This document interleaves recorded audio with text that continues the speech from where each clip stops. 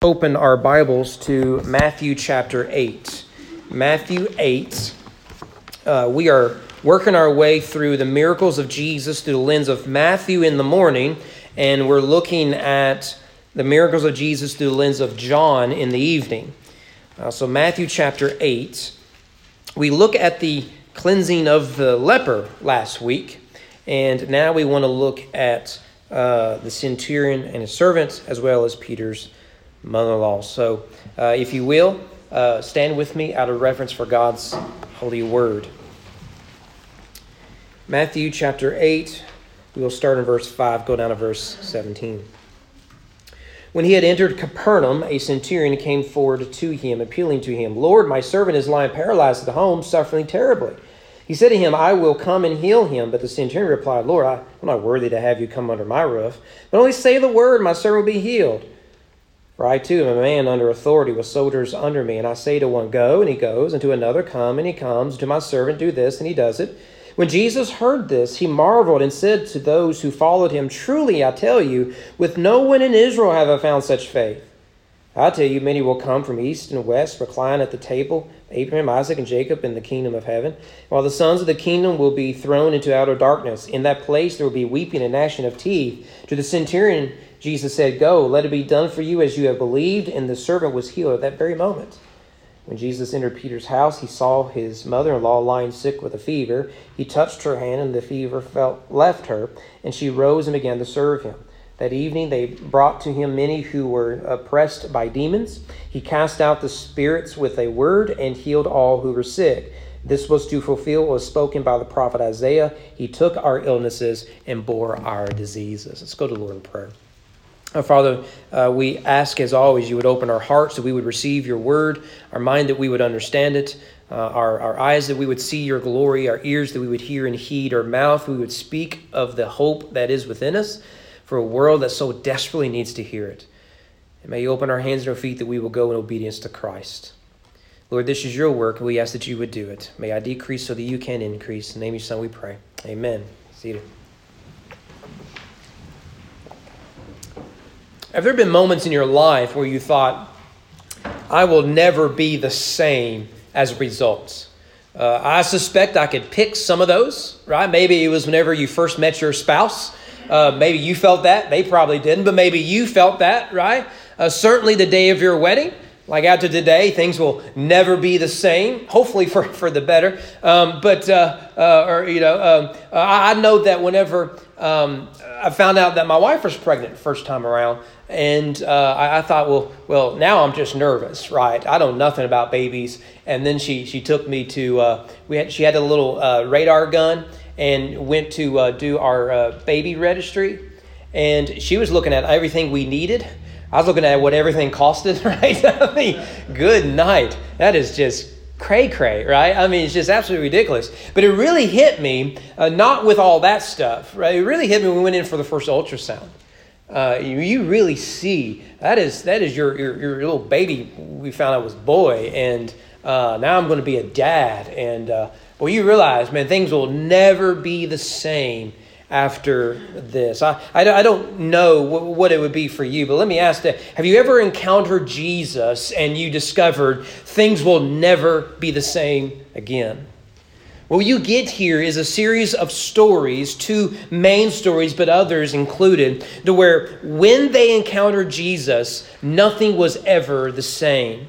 Notice in verses 5 to 13, we meet the centurion and his boy slave. Now, again, there are two characters, right? One a centurion, the other a paralytic slave. Let's start with the centurion. We meet him starting in verse 5. And to say that a centurion in Israel was an outsider is an understatement. Notice what it is that we discover about this man. First, he was a Gentile, thus outside of the covenants. Right? That's a problem, right? So Jews believe that we're God's people, and if you're not a Jew, you're not God's people. End of story, right? And there's not a whole lot of hope for you. Sure, there were proselytes, Gentiles who came into the covenant, but even then, you stayed at a distance from God. Jews had access to the temple that Gentiles didn't have. So there's Jews, there's Gentiles. Not only that, he was a Roman soldier, thus worse than a Gentile. Remember that the Romans were occupying the Israelites. And so if you were a Roman, not only were you a dirty Gentile, but you were the enemy of God. You were subjugating the people of God.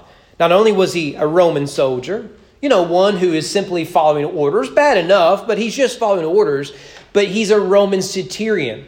That is one who is in charge of 100 Roman soldiers, which means not only was he following orders, he was giving them.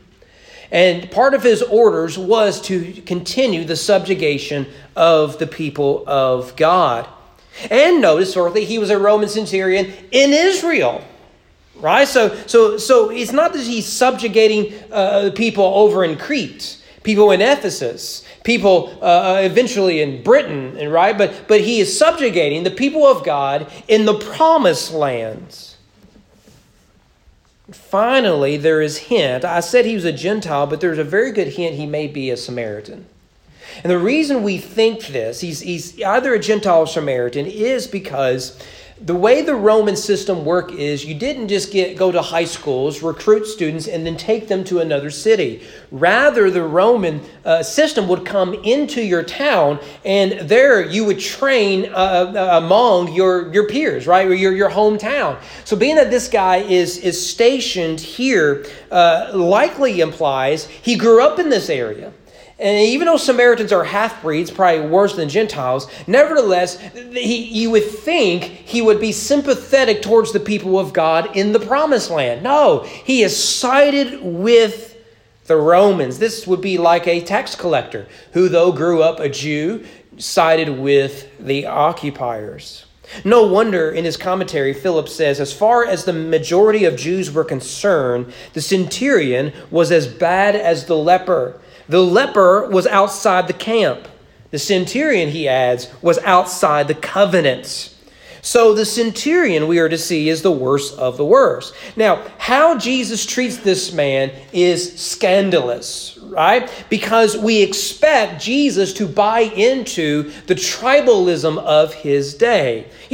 My tribe, which could be defined by nationality, race, religion, politics, worldview, upbringing, geography, favorite sports team, especially if they're blue, whatever it might be. My tribe are the good guys.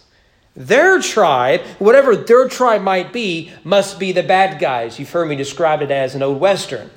My team wears the white hats. Their team wears the black hats. You're not supposed to like people who wear black hats in Westerns, right? That's tribalism. Now, tribalism fuels division, hatred, and violence. Why? Because at the end of the day, you believe that if that other tribe didn't exist, all of our problems would be solved. It fuels division. Now, if only I could think of an application in that regard. I am just struggling with it. But notice Jesus' response to the centurion is unexpected. He welcomes him, right? He welcomes him in to have this conversation, and he treats him as he would any other Jew, much like he did the leper, much like he did in preaching the Sermon on the Mount, chapters 5 to 7 of Matthew. Now, one thing that is strange, I was reading this week, that often the centurions in the New Testament are good guys. It really is a bizarre thing to find. For example, at the end of Matthew, in chapter 27, who is it that says, surely this is the Son of God? What's his office, vocation? It's a Roman centurion. He confesses for Matthew the entire point of the Gospel of Matthew. Matthew tells you all of this to get to the end, and on the lips of a Roman centurion is the thesis. This is Jesus, the Son of God. In Acts chapter 10, we meet another centurion, a man by the name of Cornelius. You remember that story, right? He's the one that helps Peter see that the gospel isn't defined by Jewish dietary laws to the glory of God, right? And finally, Acts 22. It was a centurion that stopped the flogging of Paul because Paul revealed he was a citizen. The centurions are often viewed in the New Testament as good guys, or at least in their stories, they are presented as the good guys. But you see, tribalism refused to see people as individuals, but rather ties them to entire groups. So instead of seeing this man, we see what he represents. That's the problem with tribalism. You know, we do this all the time, don't we?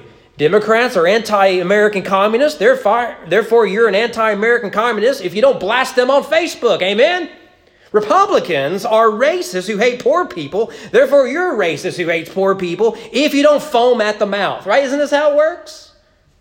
Coastal elites are snobs that don't care about working folk. Flyover country is a bunch of backwoods rednecks that don't believe in progress. Any of this sound familiar? But the gospel transforms all of this. Jesus doesn't see class. He doesn't see vocation. He doesn't see any of that. What he sees is the man standing before him. He sees someone in need of a Savior. Do not let the gospel to become another tribe. If you see someone and think the gospel is too good for them, you need to repent. Paul makes this point in Galatians chapter 3. There is neither Jew nor Greek, neither slave nor free, male or female, for you are all one in Christ. So we not only meet a centurion here, we meet the paralytic. Notice there, verse 6, the centurion describes him as my servant. The word literally is child. And what he's describing here isn't that it's his biological child, but that it is his boy slave. It was common at this time for children to be slaves, either because they were born into slavery or because their family, likely their father, would have sold them into slavery, and likely the entire family in order to pay a debt. So to have a boy slave would not have been unusual. MacArthur is actually quite helpful here. He says that the slaves were often considered the lowest of the lowest class. That's not always the case. If you were a slave of Caesar, you had some status. But a typical slave was quite low in social status. And MacArthur quotes the following Greek leaders. First of all is Aristotle, who wrote, quote, "There could be no friendship and no justice towards inanimate things. Indeed, not even towards a horse or an ox or a slave. For master and slave have nothing in common. A slave is a living tool, just as a tool is an inanimate slave." Gaius, who was a Roman lawyer, stated, quote, we may note that it is a universally accepted that the master possesses the power of life and death over his slave. That is Roman law. The only difference, he goes on to add, between a slave and a beast and a cart is that the slave talks. Cato, another Roman writer, wrote, quote, "Look over your livestock and hold a sale. Sell your worn-out oxen, your blemished cattle, your blemished sheep, wool, hides, any old wagons, old tools, an old slave, a sickly slave, and whatever else is superfluous." But this centurion doesn't treat this child like this. He's concerned for him, and he wants to see that he is healed. Now, we don't know the cause of the boy's paralysis, but what we do know is that because of his paralysis, he is a picture of hopelessness. He will never walk again or shake anyone's hands. He's fully dependent on someone else. To see a doctor, he must be taken. To eat, he must be fed. To go to a Galilean healer, his master must speak on his behalf. Right? This is the definition of hopelessness. So, there in verse 7, despite the nature of the centurion's social standing and the nature of the boy's disease, Jesus agrees to come and heal the boy, right? And that's what we've come to expect in Matthew's gospel. Here comes the leper. He's right there in front of Jesus. Jesus goes over to touch him. So what is it we find? The centurion comes and says, look, I couldn't bring him with me. He's paralyzed. I need you to heal my servant. So we expect Jesus to start walking towards to touch the paralytic. In fact, notice what Jesus does here. Jesus answers a statement. Did you notice that? Look at it again there, verse 6. "Lord, my servant is lying paralyzed at home, suffering terribly." There is no question mark at the end of that sentence. I know I'm from a rural community, but I'm pretty sure that a question requires a question mark at the end of a sentence. There is no question mark because he doesn't ask a question. It's a statement. And notice what Jesus does there. Yeah, I'll come heal him. Well, I didn't ask you to come heal him. Yeah, I'm going to come heal him. It's sort of like a lesson you learn early on in marriage, right? right? In fact, this past Christmas, I got my wife something, and she says, "Oh, you shouldn't have got me this. It was too expensive." You know, all the stuff women usually say. And here's the thing, right? Women will never come up. You young men, you need to write this down. They will never come up and say, "Honey, for Christmas, for Valentine's Day, for birthday, for Mother's Day, or after spending 2 hours with your mother, what I want as a gift is X," right? You're never going to have that conversation. What you're going to get is a casual flyby. You know what? This surely would be nice, right? And you're usually given that when you're asleep, right? Or when you're on the phone with someone else and you're deaf in one ear, so you hear nothing in there except the person who's in the other ear, right? Those sort of moments, right, is when you're given this. So that when you get them that and they open the present, like, "How did you know?" Which meant to say, "You're clueless. I just assumed you didn't get the hint." Now, what were we talking about? I had to get that off my chest. But it's encouraging, isn't it, to know that God knows what you need even when you don't make your request clearly known in perfect King James English. God already knows your needs. Isn't that good to see in the text? It's right there if you look for it. Now, notice the centurion's response is very interesting. He had faith that Jesus was more than just a faith healer you see on TV. Rather, he has the power of God. Just say that he's healed and it'll be done. I understand how those authority things work because I'm a man under authority with authority. If I'm told to do something, I go do it. If I go tell the soldiers under me to go do something, they go do it. So too, if you have the power over life and death, creator of the universe, I know if you would just speak, it will be done. Notice here, he models a humbled faith. He comes to Jesus knowing that he's an outsider, but he comes to Jesus nonetheless, knowing he is in the presence of God. You don't come under my roof. I don't deserve something like that. Just say the words. And I wonder how often our prayers reveal such a humbled faith from an outsider like this. Well, Jesus' response is quite devastating. He could simply have marveled at the man's faith and said nothing else, right? Just put a period there in a discussion, he's done. Instead, he claims he has not found such faith in all of Israel. Now that's astounding language, isn't it? Because Israel is where one would expect to find such faith. He should have found it among the Jews, but he didn't. Makes you wonder. If Christ were to show up in this congregation, would he find such faith here? Perhaps most devastating is what he says here at the end. Look at verse 11. "I'll tell you, many will come from east and west, recline at the table, Abraham, Isaac, and Jacob, the kingdom of heaven, while the sons of the kingdom will be thrown into outer darkness, where there's weeping and gnashing of teeth." Do you notice there? He says, in the kingdom of God, you'll find there are outsiders who will be made insiders. Now, there are some those who thought they were on the inside who will be revealed to be on the outside. Striking language. And you see there, verse 13, the boy slave was healed at that moment. The story then switches to Peter and his mother-in-law. There's a couple of things, I think we can look at this real quick. A couple of things to note here. First of all, Peter had a wife. In fact, the Bible's very clear that Peter had a wife. That meant the first pope, or so I've been told, had a wife. Just don't tell that to the last 100 of them. But he had a wife, and Paul mentions his wife. And there are some implications that his family traveled with him in the Gospels and in Acts. But nevertheless, he had a wife. Since he had a wife, he had a mother-in-law. And he wanted his mother-in-law to feel better. I'm sure that would have made Thanksgiving a whole lot easier. So Peter had a wife. Secondly, her illness is a real mystery. It just says that she was sick with fever. No other details are given. She is bedridden, debilitated, and sick. And then notice, thirdly, Jesus touched her. Now, we remember that phrase from the leper, don't we? Just as Jesus touched a leper, so he touches Peter's mother-in-law. Now, that is fairly scandalous. Men do not go where women are lying, and nor do they touch women at this time. But Jesus, he goes in, sees that she is sick, and he touches her. And she responds by serving Jesus and his disciples. And this is followed there by verse 16. It's a summary statement. Matthew loves these. That evening they brought to him many who were oppressed by demons. He cast out the spirits with the word and healed all who were sick. Now, you remember last week we said that the healing of the leper is the first miraculous narrative of Jesus, right? I'm discounting the virgin birth. This is Jesus performing miracles. The leper is the first narrative. If you go back to chapter 4, in fact, this may be worth looking at. Go back to chapter 4. It's 2 pages to your left.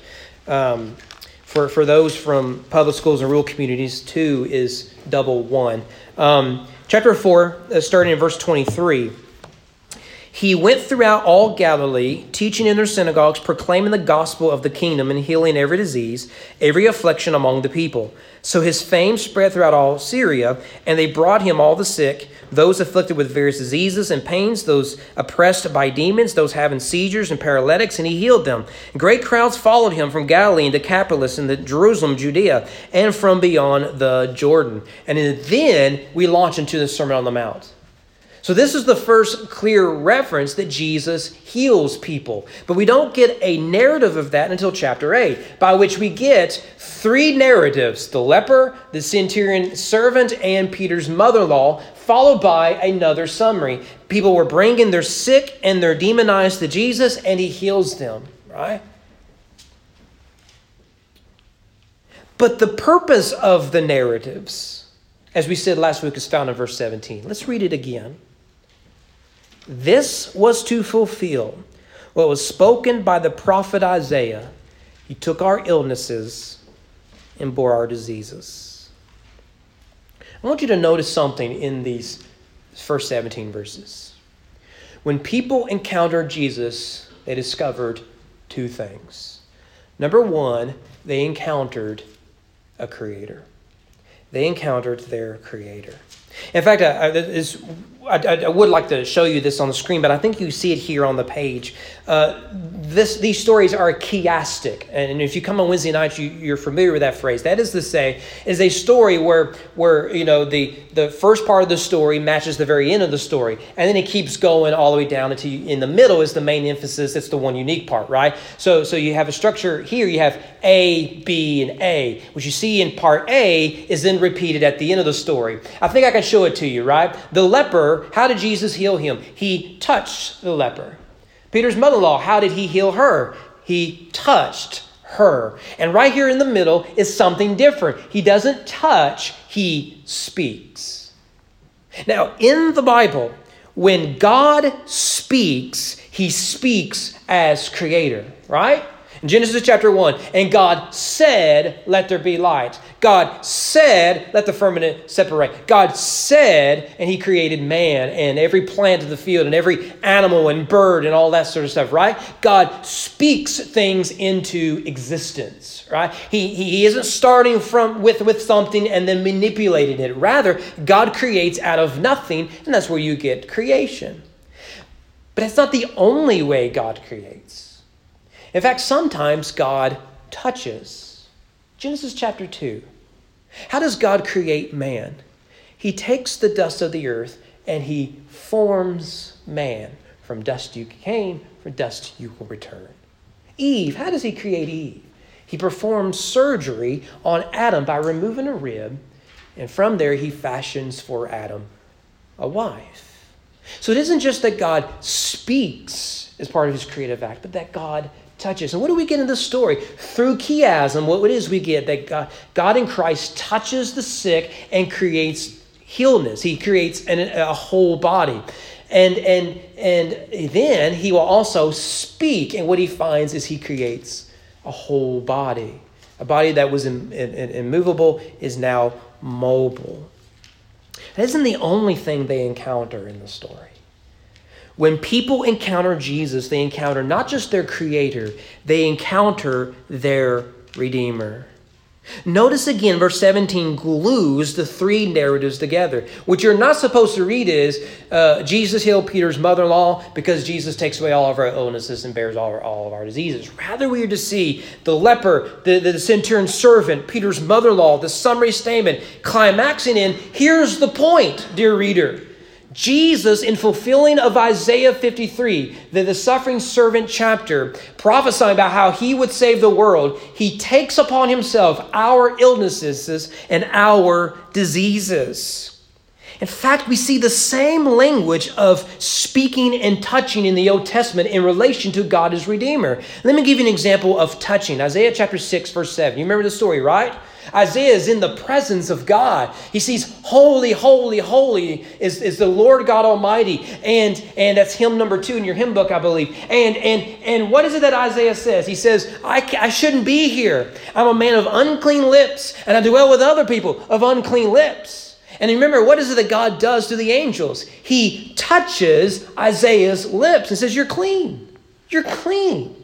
So is the same prophet who said that Christ, that is the Messiah, will come and he will take upon himself our illnesses and our diseases. So then, no wonder the leper is touched as Isaiah was touched. And it's no accident then that the leper must offer that sacrifice we talked about last week. What about the Roman centurion and his servant? This isn't just an illustration of kindness, but grace. A grace that saves sinners, outsiders like you and me. And so by faith, which the man demonstrates, he is brought into the kingdom of God. And the means of that reconciling work is what? Verse 17. Christ upon a cross, bearing for us the metaphor of illnesses and sicknesses, our sin. Peter's mother-in-law, again, she is touched by a Savior, Christ who saves. Although weak, she is made strong in Christ. He takes upon himself, our infirmities, and he carries away our diseases. You see, you can't understand the miracles without coming to the cross. And when we encounter Jesus, we don't encounter a co-pilot. We don't encounter a buddy. We don't encounter a friend. What we encounter is our living Creator, Redeemer. We're the leper. We're the paralytic. We're the centurion. We're the sick mother-in-law. We're the demonized, the sick, the hurting, the hopeless.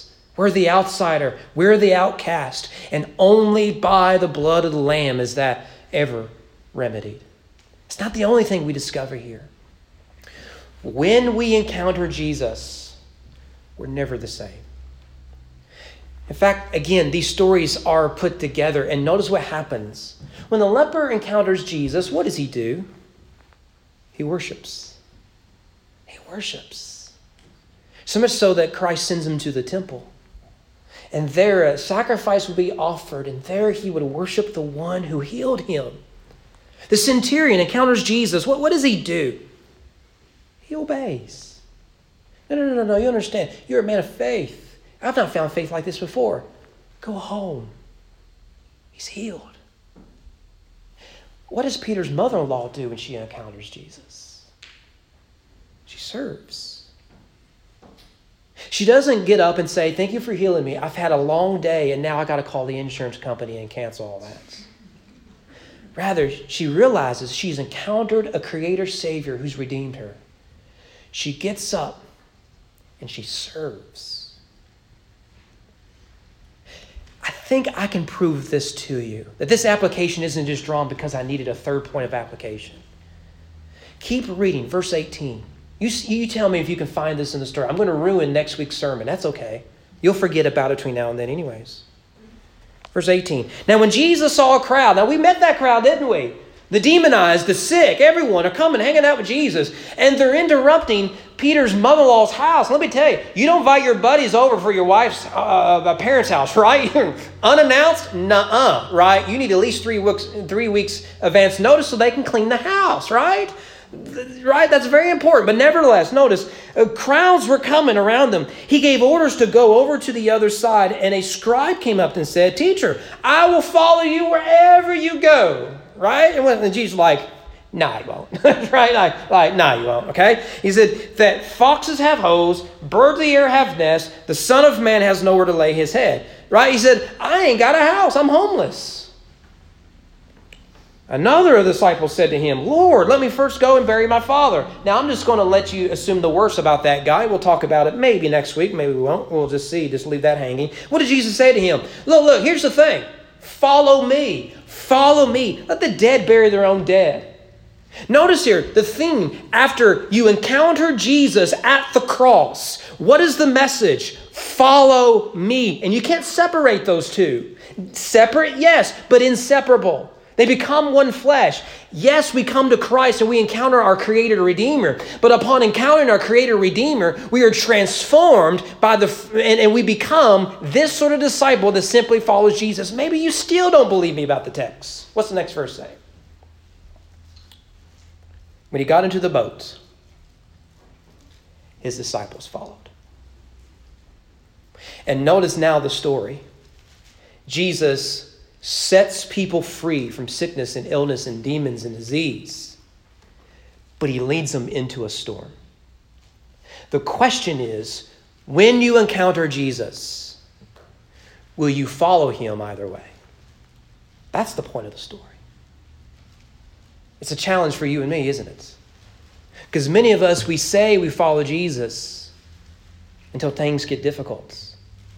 Until our prayers aren't answered the way we think God should answer our prayers.